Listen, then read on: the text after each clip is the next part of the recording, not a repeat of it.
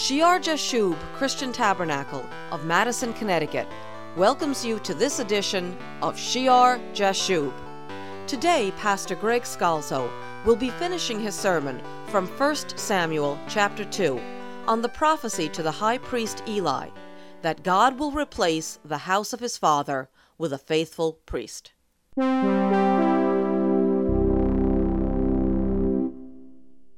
That when it speaks about Aaron's house being cut off, there will be a substitution, a replacement of a spiritual priesthood that is so much superior in authority to make the old obsolete and passing away.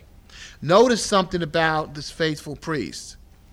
He's raised up right after the death of Hophni and Phinehas, not generations later in the time of Zadok. They will die in one day, both of them, verse 34, and then I will raise up for myself a faithful priest. He's raised up almost immediately. He's one that will do according to what is in my heart and in my mind. It's not based on lineage, it's based on response to God. This is a priesthood of sincerity. Again, an individual relationship with God. And it harkens back and forward to the priesthood we studied, what? In the order of Melchizedek, not in the order of Aaron. This is speaking about a time when the priesthood in the order of Melchizedek will replace not just Eli's house, but Eli's father's house, Aaron, with a person that will be faithful to do what's in God's heart and in God's mind, based on a sincere relationship with God and not on a lineage from God. I will build him a sure house. That's the house of sincerity. Not necessarily a house of lineage. It's a spiritual house, the one that Peter tells us in 1 Peter chapter 2, verse 5. You also as living stones are being built up a spiritual house, a holy priesthood, to offer spiritual sacrifices acceptable to God through Christ Jesus. You're a spiritual holy priesthood. He shall walk before my anointed forever, he says here. This is an eternal priesthood. The sons of Aaron died, and they no longer walked before the tabernacle. Zadok died. He no longer walked before Solomon and his sons. But this priesthood is different from Zadok, different from Abiathar, different from Eli, different from Aaron. This priesthood, the faithful servant who he will raise up, shall walk before the anointed one forever. He's an eternal priest. Though it starts in this world, it will continue after this world, walking before Messiah as priest forever. Thus I shall raise up for myself, for himself, after the death of Hophni and Phinehas, a faithful priest. I submit to you that we'll see as we study that this prophecy is actually fulfilled in the person that comes in as priest immediately after Hophni and Phinehas, just as the Lord God said. And that is the person Samuel, who is not a descendant of Aaron, who is a Levite, a descendant of Korah. And yet we'll see that he acts as priest. He acts as priest not based on he's learned the priesthood working as that little boy at the side of Eli in the tabernacle with his little white ephod on. But he has no right by lineage to be a priest, and yet we'll see he acts as priest. When Eli's house is decimated, as foretold here, he's the one that holds it all together. He's the one that anoints Saul. He's the one that anoints David. He's the one that keeps everything going. And it's not based on his lineage, it's based on who he is, one that follows the heart and mind of God. So he's allowed to offer sacrifices. He's a priest not in the order of Aaron, he's a priest in the order of Melchizedek. And he is a type of the holy priesthood of believers. This little Samuel, this innocent boy, who becomes a type of Jesus himself, is also a type, when he acts as priest, of the holy priesthood of believers in the order of Melchizedek, not as a descendant of Aaron.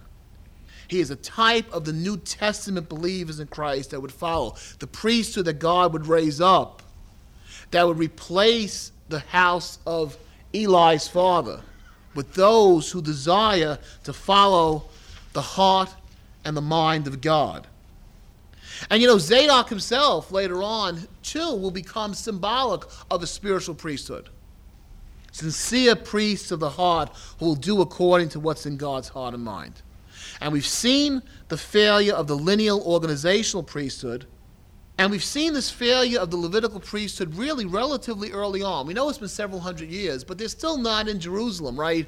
They're still not the city of David. They're still not the temple. And yet while they're still in Shiloh, at the tabernacle, we see the failure in Eli and his sons of the Levitical priesthood. Why? Well, because when you have a lineage or an organization or an institution, right, you're going to have some that do good, and you're going to have many that do evil. That's characteristic of any institution, because it's based on a connection, a lineage, an organization, a system.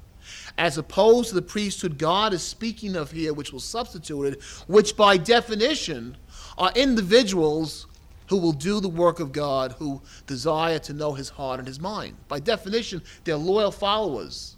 They could be from every nation, tribe, language, or tongue. Later on, in the time of Hosea, the prophet, who ministered just before the fall of the northern kingdom in 722 BC, he prophesies in Hosea chapter 4, verse 6. This is much later on now, right? He says, "My people are destroyed for lack of knowledge. Because you have rejected knowledge." Remember, Hophni and Phinehas knew not the Lord? "Because you have rejected knowledge, I will also reject you from being priests before me.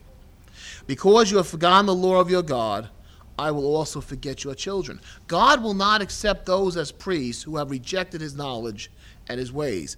"I will also reject you from being priests for me."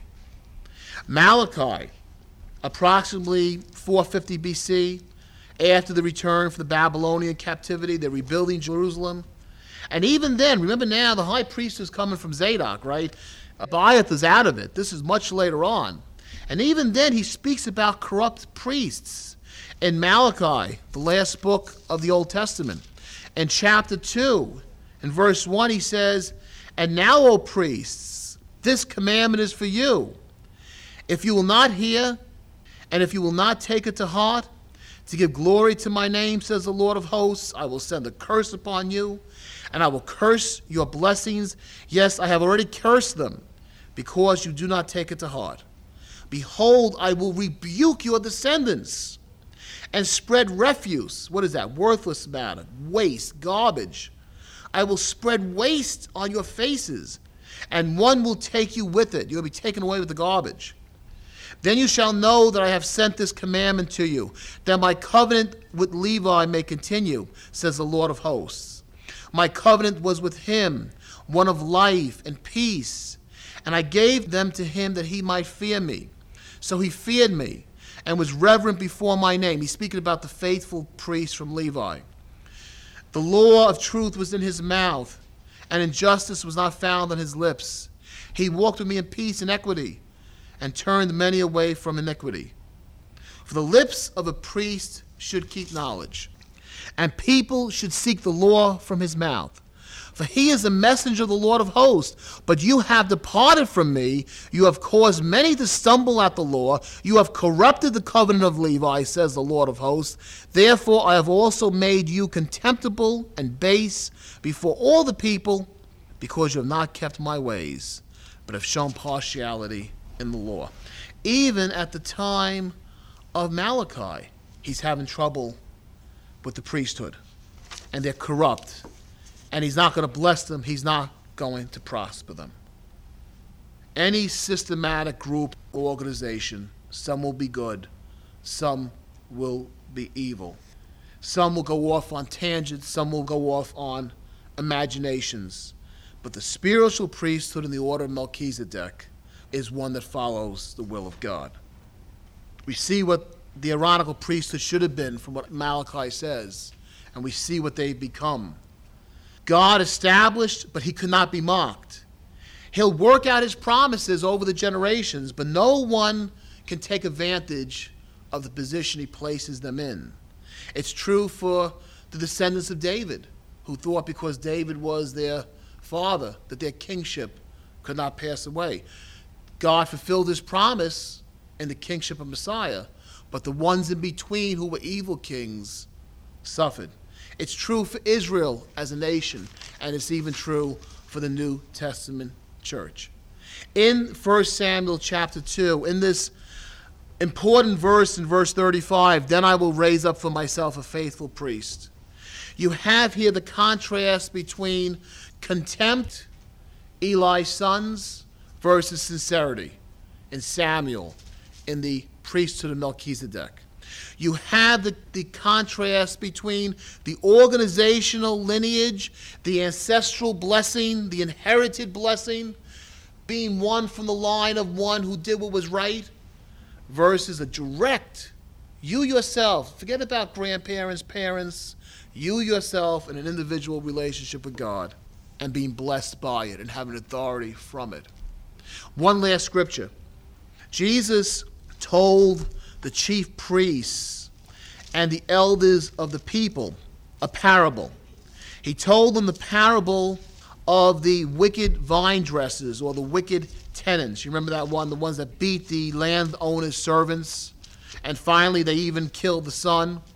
And in Matthew chapter 21, therefore, when the owner of the vineyard comes, what will he do to those vine dressers? And they said to him, he will destroy those wicked men miserably and lease his vineyard to other vine dressers. This is the principle of substitution, who will render to him the fruits in their seasons. Jesus said to them, verse 42, have you never read in the scriptures, the stone which the builders rejected has become the chief cornerstone. This was the Lord's doing, and it is marvelous in our eyes. Therefore I say to you, the kingdom of God will be taken from you and given to a nation bearing the fruits of it.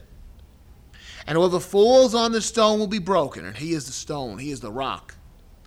But on whom it falls, it will grind him to powder. Better to trip over him and be broken and come humbly to the Lord. And don't oppose him, because if that rock falls, you could be ground to powder.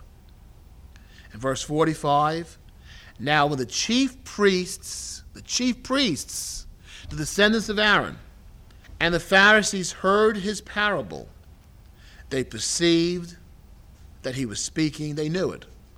They knew he was speaking of them. Therefore I say to you, the kingdom of God will be taken from you and given to a nation bearing the fruits of it. God cannot be mocked. They were given authority, they abused it, and it's taken away. And though he lets it go on, and it seems there will be a priesthood even going into the millennium, still there is a higher order of priesthood than the order of Aaron, the priesthood of the sincere, the individuals, those called like Melchizedek, like Samuel, those called not to minister before some earthly king, not to minister before some earthly tabernacle, but to minister before Messiah, Yeshua HaMashiach, forever. That's the one that God raises up as a substitution. Father, we thank you for your word.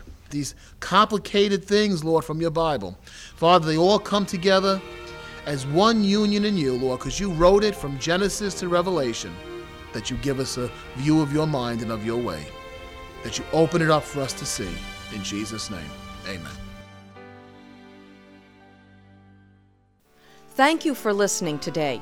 Pastor Greg Scalzo's sermon has been brought to you by the Church Fellowship of Shear Jashub Christian Tabernacle in Madison, Connecticut.